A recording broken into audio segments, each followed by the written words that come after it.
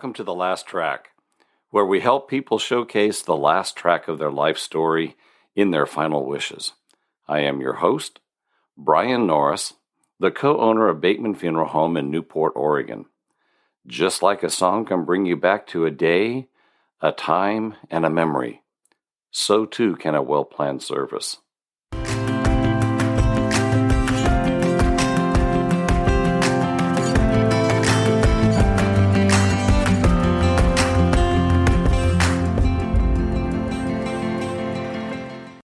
The more I talk to people, the more that they've been moving more and more away from traditional types of services because they don't want to have what they view as kind of a stuffy, somber, sad type of occasion. And so they've been moving more towards celebrations of life. And I always like to say a celebration of life is 80% talking about the person and 20% talking more on the spiritual elements of the person's life, but 80% on what they did and what they accomplished and what they meant in life and maybe what they left as the mark as they left this life. So talking about a celebration of life, main thing is that you're focusing on that person, the life, and what they love most. And so with that, when you're thinking about the venue for the celebration of life, try to wrap in that venue what meant the most to that person or what that person did. You know, if they were a fireman, you might even look about having a celebration of life at a fire station or at a park outside the fire station if they say no. But I mean, really, it's trying to celebrate or bring that person's life into the service, into the celebration of life. For example, we had a person that had worked 30 some years as a letter carrier. So when we had that person's service, we actually called and had a person from the postal service come into the celebration of life. He was dressed in the old attire of a letter carrier. He had the leather bag across his chest, and in that bag was the urn. And he came walking into the chapel, took the urn out, placed it on the table, turned around with the clipboard, and had the widow sign for the package. And everybody in the chapel loved that because that absolutely represented who that person was. 30 some years as a letter carrier. Everybody in the neighborhood knew him. And so everybody understood that part of the celebration of life. And that's the key to having an amazing celebration of life.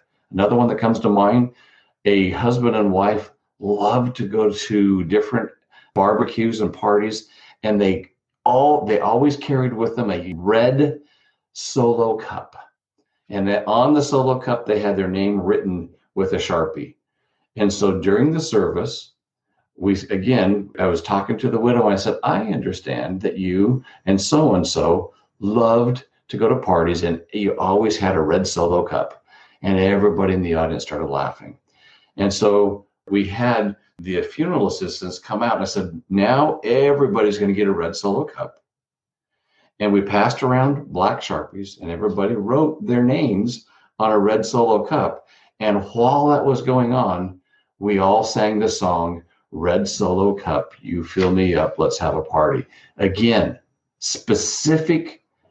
It was exactly what the person that passed away, it brought that person's spirit and feeling into the service. That's what's really important about having a celebration of life. It can be officiated. Normally, they're officiated by what's called a celebrant. And a celebrant is somebody who may or may not have official training, and they officiate and help the service move along. A celebrant has the skills of being able to interview family members, get personal stories, and really personalize the service. It can also be done by an ordained minister, a pastor. Just make sure that you're telling that person that you want a celebration of life. It can be done by a friend. If there's a friend that's comfortable being up in front of a group of people and can really help bring out the stories of that individual, then that's who can officiate that as well. It includes reading of a eulogy, and I don't mean a sterile eulogy of so-and-so was born on this day and so-and-so was born in this town, and then it's not the reading of what was put in the newspaper, okay? That a celebration of life will take the eulogy and flesh it out into a life story. It's not just he was born here, he was raised by these people, and then he died here in this town. It's a story, what that person did during their life. And that's going through, and they'll still talk about dates and facts and figures, but then they'll flesh that out some more, and they'll be talking about when they were living, say, in Portland, Oregon, going to grade school at Astor Grade School. Some of their friends were, and they'll talk about the 2 or 3 of their friends, and they might talk about they loved to do riding of bikes, and they would go down to Max Market, and they'd spend their quarter that they got each day, instead of taking it to the grade school and buying lunch, they took their 35 cents. Instead of buying hot lunch, they went to Max Market and they bought, Hostess pie and a couple candy bars and a soda. Yeah, all for 35 cents. And that would be something that would be a memory that the celebrant will have interviewed family members and some friends and gathered that information so that they can round out the memory of that person, round out their life. And if you're thinking about it this way, the best celebrant at the end of the service, the best compliment that the best celebrant can receive is as people came up to him afterwards at the end of the service and said, "How long did you know him?" Or, "I didn't know Bob, but now I really feel like I knew Bob." And those are the 2 best compliments you can get as a celebrant, is people saying, "Wow, I didn't know you were Bob's friend." Well, maybe I wasn't. It's a story of that person's life, and it should read, and it should be, and it should feel like the story of that person's life. And ideally, and I'm pretty passionate about this, can you tell? Ideally, if it's done right, and let's say the celebrant didn't ever even meet the person in this life, if it's done right, that celebrant should have people coming up to them at the end of the service and saying something, "Oh my goodness, how long did you know Charlie?" And that means it was done right, because the celebrant didn't get up and say, "I didn't have the opportunity of knowing Charlie." That's not how you do a celebration of life. It should be talking about Charlie as if he knew Charlie and was a best friend of Charlie, and that is a celebration of life. Did I mention that they need to make sure that it's done not like a droning eulogy? It should be a life story. Bring life to that.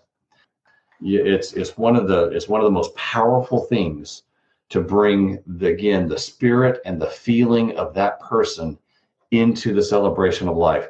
Healing instantly starts happening, and it's a beautiful celebration of life.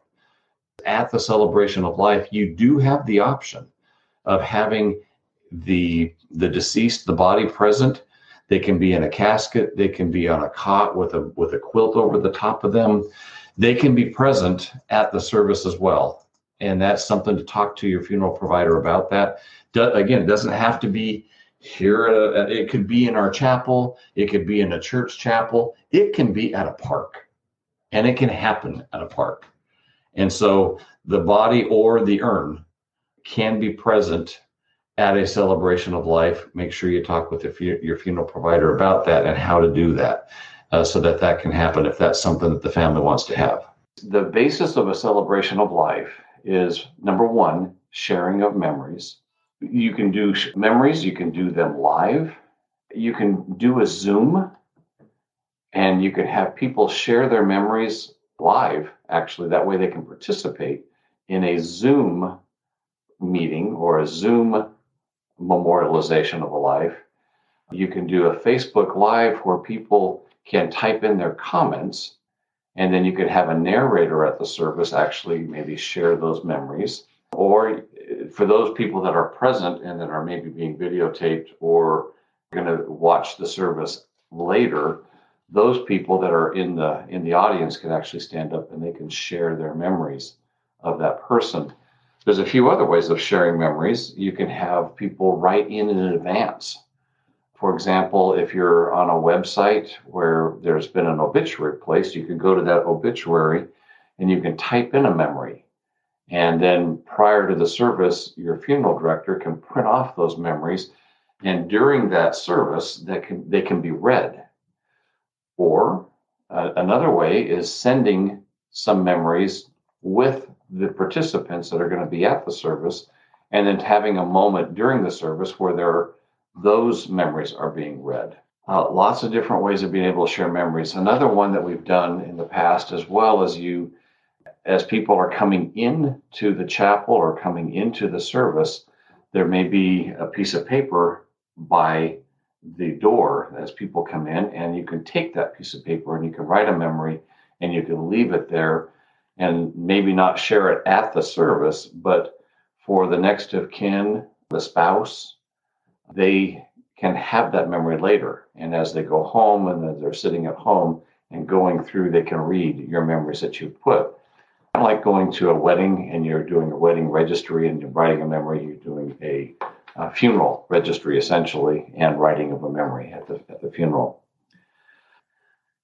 There is truly nothing wrong with saying you want to have an ordained minister or a traditional officiant or a celebrant to be the officiant. It's just what did Bob want? How would it be best to honor Bob's life type of a thing? Or what does the family need the most? And that's how you tell the difference between whether you want to have a celebrant or a traditional officiant. And if a person's life, maybe if a religion was very particular for them and they were very passionate about their religion and they want to have more of a religious service, then absolutely, by all means, make sure you honor that person by having a pastor, an ordained minister, that type of thing. If a person was maybe more spiritual, but it didn't attend a specific religious institution, and it was more important to have their life story written and talked about, and maybe only about 10% about religion, then the celebrant is absolutely the best way to go as well. And so those are the two differences. For the actual service and ideas for doing the actual celebrating of their life, lighting a candle, having a life candle at the front.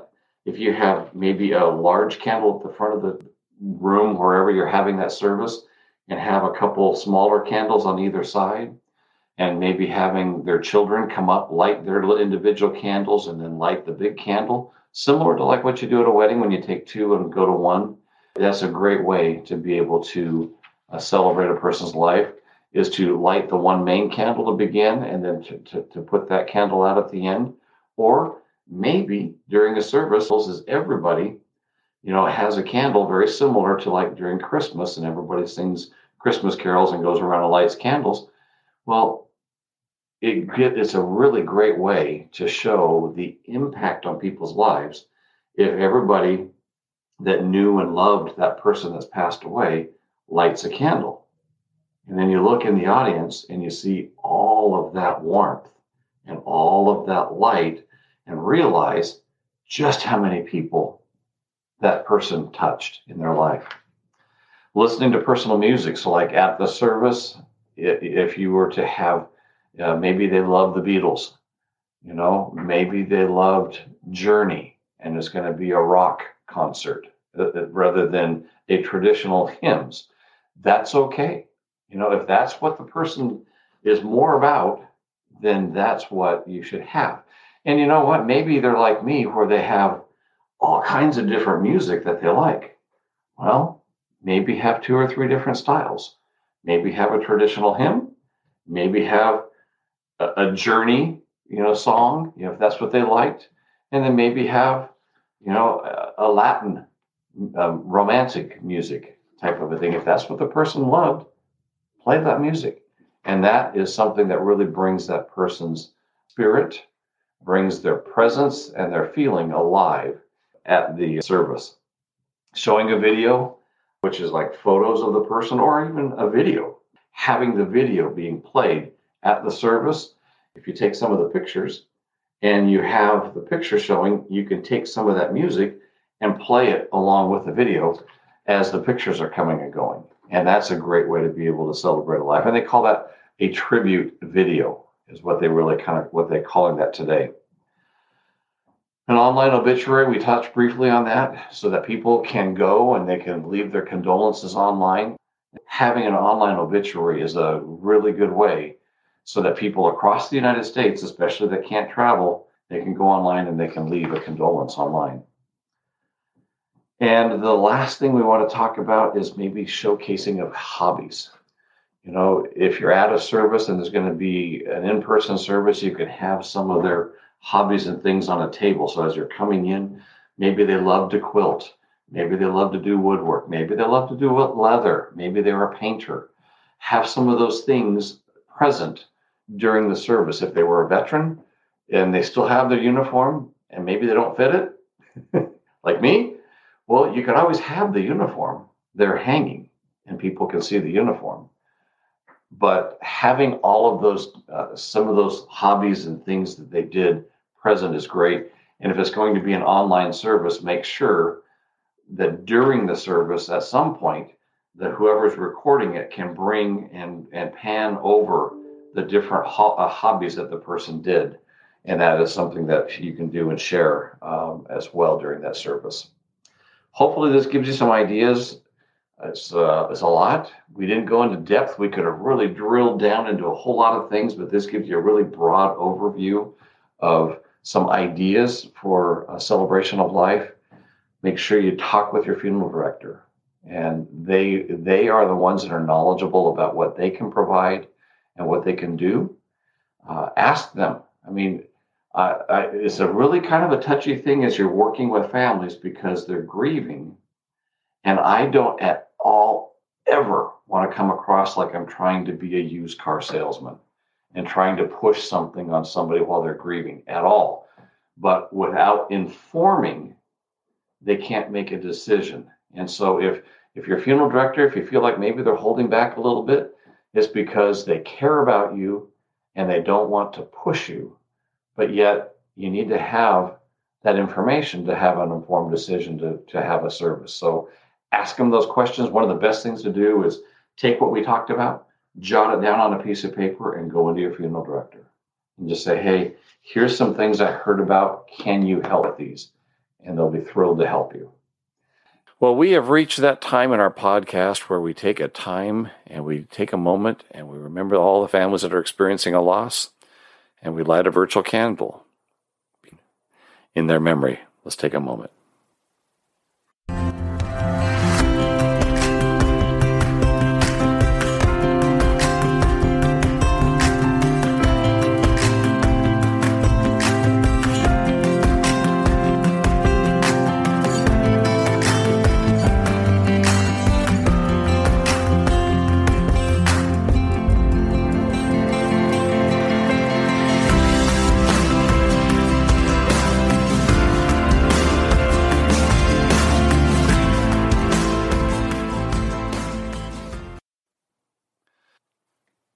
If you have any questions, send us an email at info@batemanpacificview.com. Forward it to your friends as well. This has been The Last Track. I'm Brian Norris. You can find out more about Bateman Funeral Home at our website at batemanpacificview.com. You can visit us on our website, and you can also leave us messages there, or you can visit us on Facebook. If you have any feedback or any questions about today's episode, you're welcome to call us at 541-265-2751, or you can send us an email at info@batemanpacificview.com. We would love to hear from you. Please send us to your friends, and thank you for listening.